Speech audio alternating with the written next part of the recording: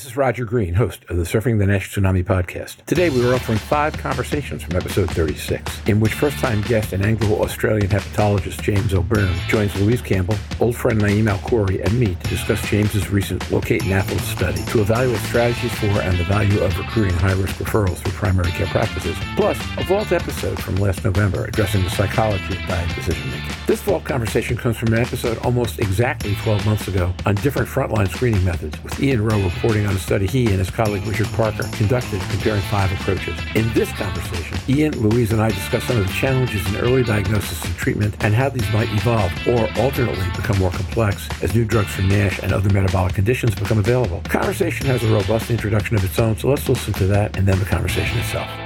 Hi, this is Roger Green, host of the Surfing the NASH Tsunami podcast. This weekend, we are offering 4 conversations from Season 3, Episode 39, our look at early diagnosis models, plus, from the vault, a 2021 conversation that sheds light on similar issues. I start this conversation by mentioning some issues and arguments we've heard in earlier episodes. First, the idea that some patients whose treatment starts when they have cirrhosis and are decompensating may have heard for years that they have fat in the liver but not to worry about it. Now, ILFT would solve that problem, whereas the most cost-effective approach, fibrosis first, would not solve for that broad group of patients with fatty livers, but would pick up those people whose fatty liver disease had progressed past basic NAFLD to clinically relevant fibrosis. Second, I mentioned Quentin Anstey's recent EASL presentation focusing on the prognostic value of FIB4 and how high and indeterminate scores might have different values against different kinds of disease. Louise Campbell shifts from the focus on the initial diagnosis to the idea that the largest challenge is in using diagnostics and feedback to manage and monitor patients. She notes that patients who receive sustained behavior management do far better over time than those who do not, and suggests that the management approach might be far less expensive and more effective than providing inadequate management until patients progress to the point where they need drugs,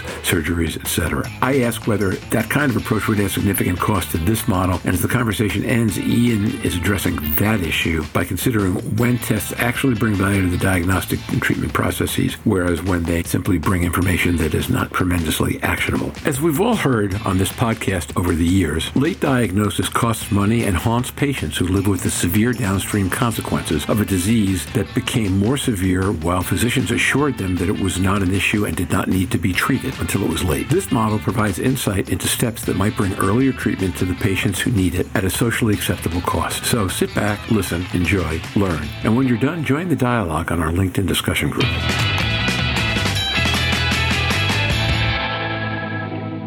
I've got 3 or 4 thoughts running around in my head, that things that we talked about on this podcast and elsewhere in life that are related to this, but not exactly this. So here's the first one. Patients finding out for the first time of their disease in ED who say, 20 years ago, someone told me I had excess liver fat, but not to worry about it. When I think about the ILFT, the benefit of ILFT, it's that nobody tells people not to worry about it early on. Now, that looks pretty expensive in this analysis. I'm not sure how it would look in other analyses. Stay with me for a minute on this. I don't know the answer, okay, but I do know the question, which is that all the patient advocates telling us, gee, I should have heard about this 20 years ago. If we go fibrosis first, I'm not sure it solves that problem. It does solve the problem of the people who then proceed from, we're told 20 years ago they had fatty liver, not to worry about it. And then there's a 20-year wasteland, and then they show up with cirrhosis or encephalopathy in an ED. You'll pick it up at F2 or F3, which is really what this is designed to do. So the patients who proceed to need treatment find out they need treatment earlier, but they've still got a significant amount of disease at the point where they hear that. That's thought number 1. Thought number 2, Quentin Anstey was on a couple of weeks ago talking about, among other things, a presentation that he gave at EASL, which took a look at FIB4 high, FIB4 indeterminate, and FIB4 low, and suggested that FIB4 indeterminate, largely because of age, but not entirely because of age, was a pretty good predictor of all-cause mortality and a really good predictor of cardiovascular disease relative to FIB4 high. So I'm wondering where that fits into this model in terms of, do you think about a world where FIB4 sets a path on whether you go on to TE or not,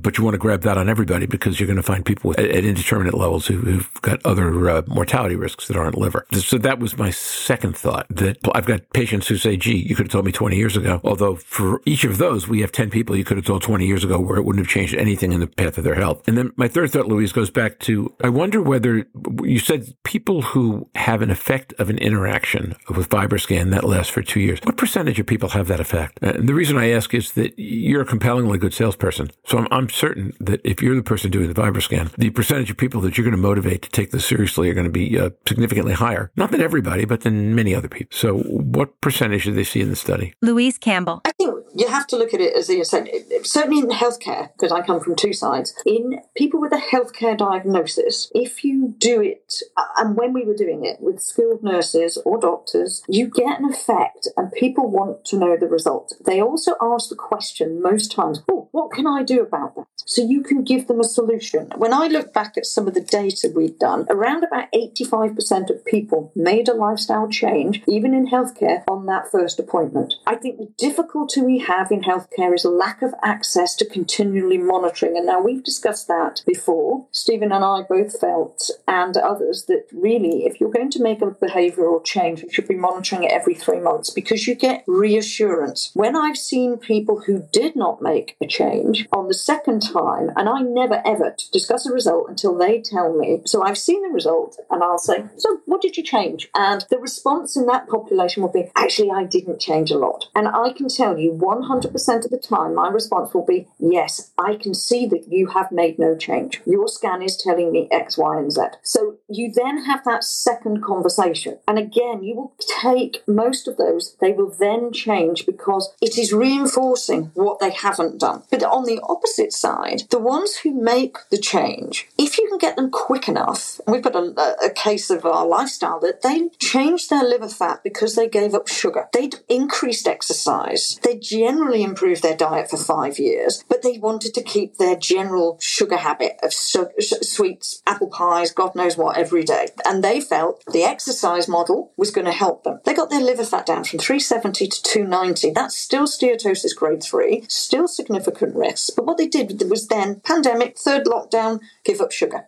And they actually got their liver fat down on 1 kilo weight loss, but normalised their liver fat. Now, that won't happen to everybody. But what you're trying to do is do it regularly enough, because we just say lose 10% body weight. That is really, really difficult for most people to maintain without any feedback loops on what you're doing apart from scales. And people get frustrated. What they want to know is what's right for you for your liver or for you for your lifestyle. We don't ever offer that in healthcare. But in lifestyle, and Ian described really early in that last session, people don't want to know another diagnosis. On the other side, people coming in from a health fitness perspective, I'm going to go on to a diet. What is my liver telling me now? How do I monitor it working?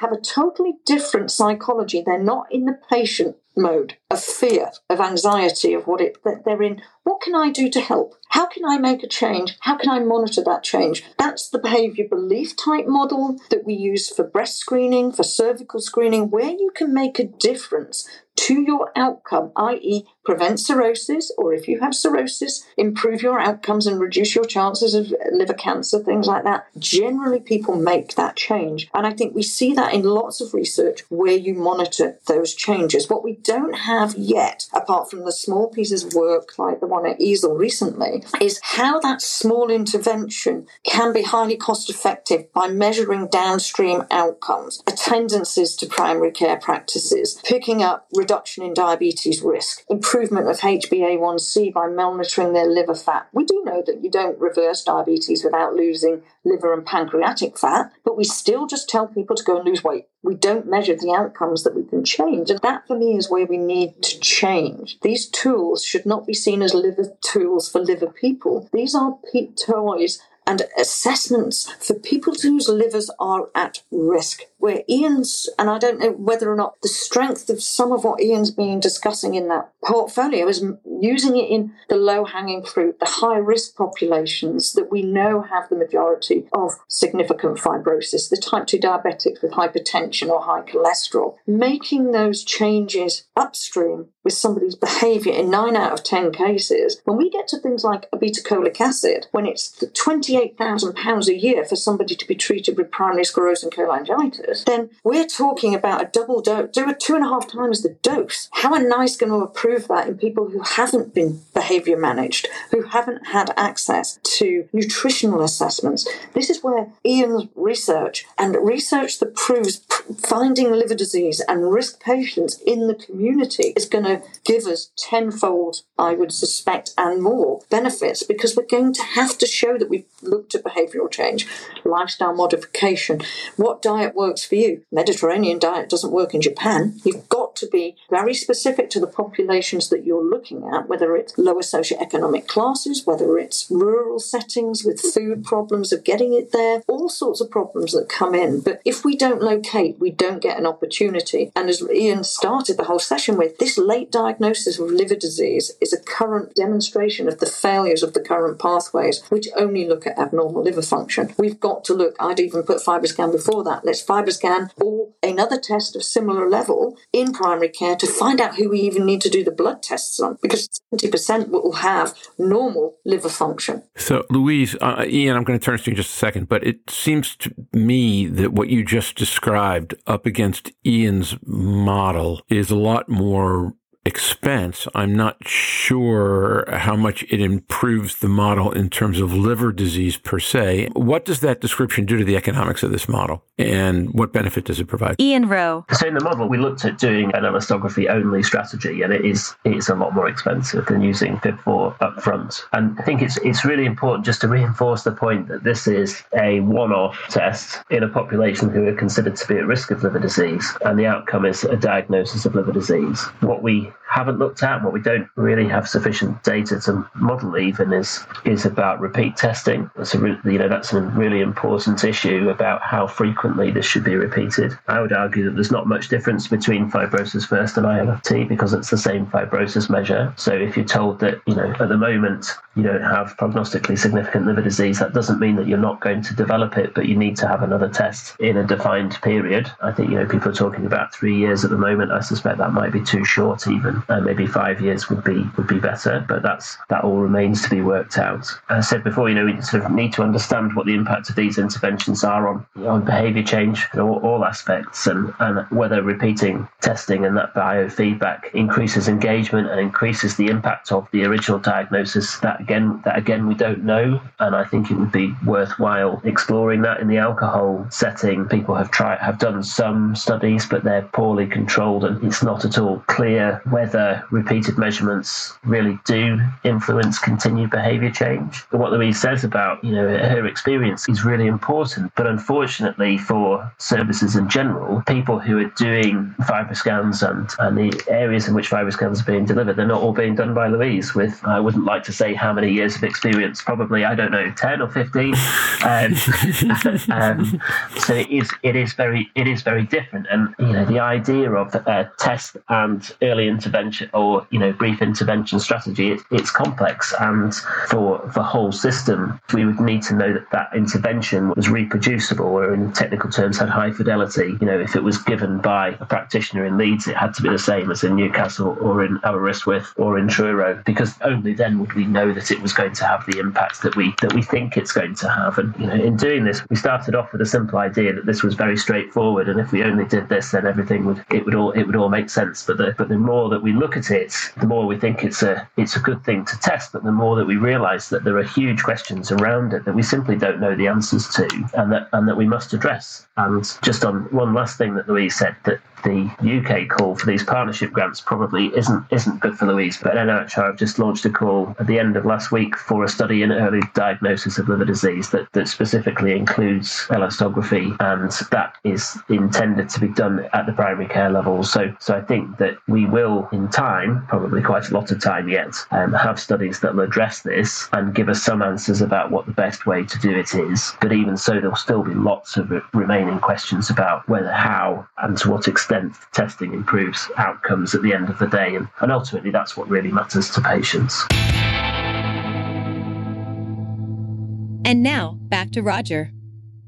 We hope you've enjoyed this recording. If you have any questions or comments about the content of this conversation or the entire episode, please put them in the review section of the page from which you downloaded this conversation, or send an email to questions@surfingnash.com. We'll be back next week with another challenging topic. Till then, stay safe, surf on. We'll see you on the podcast. Bye-bye now.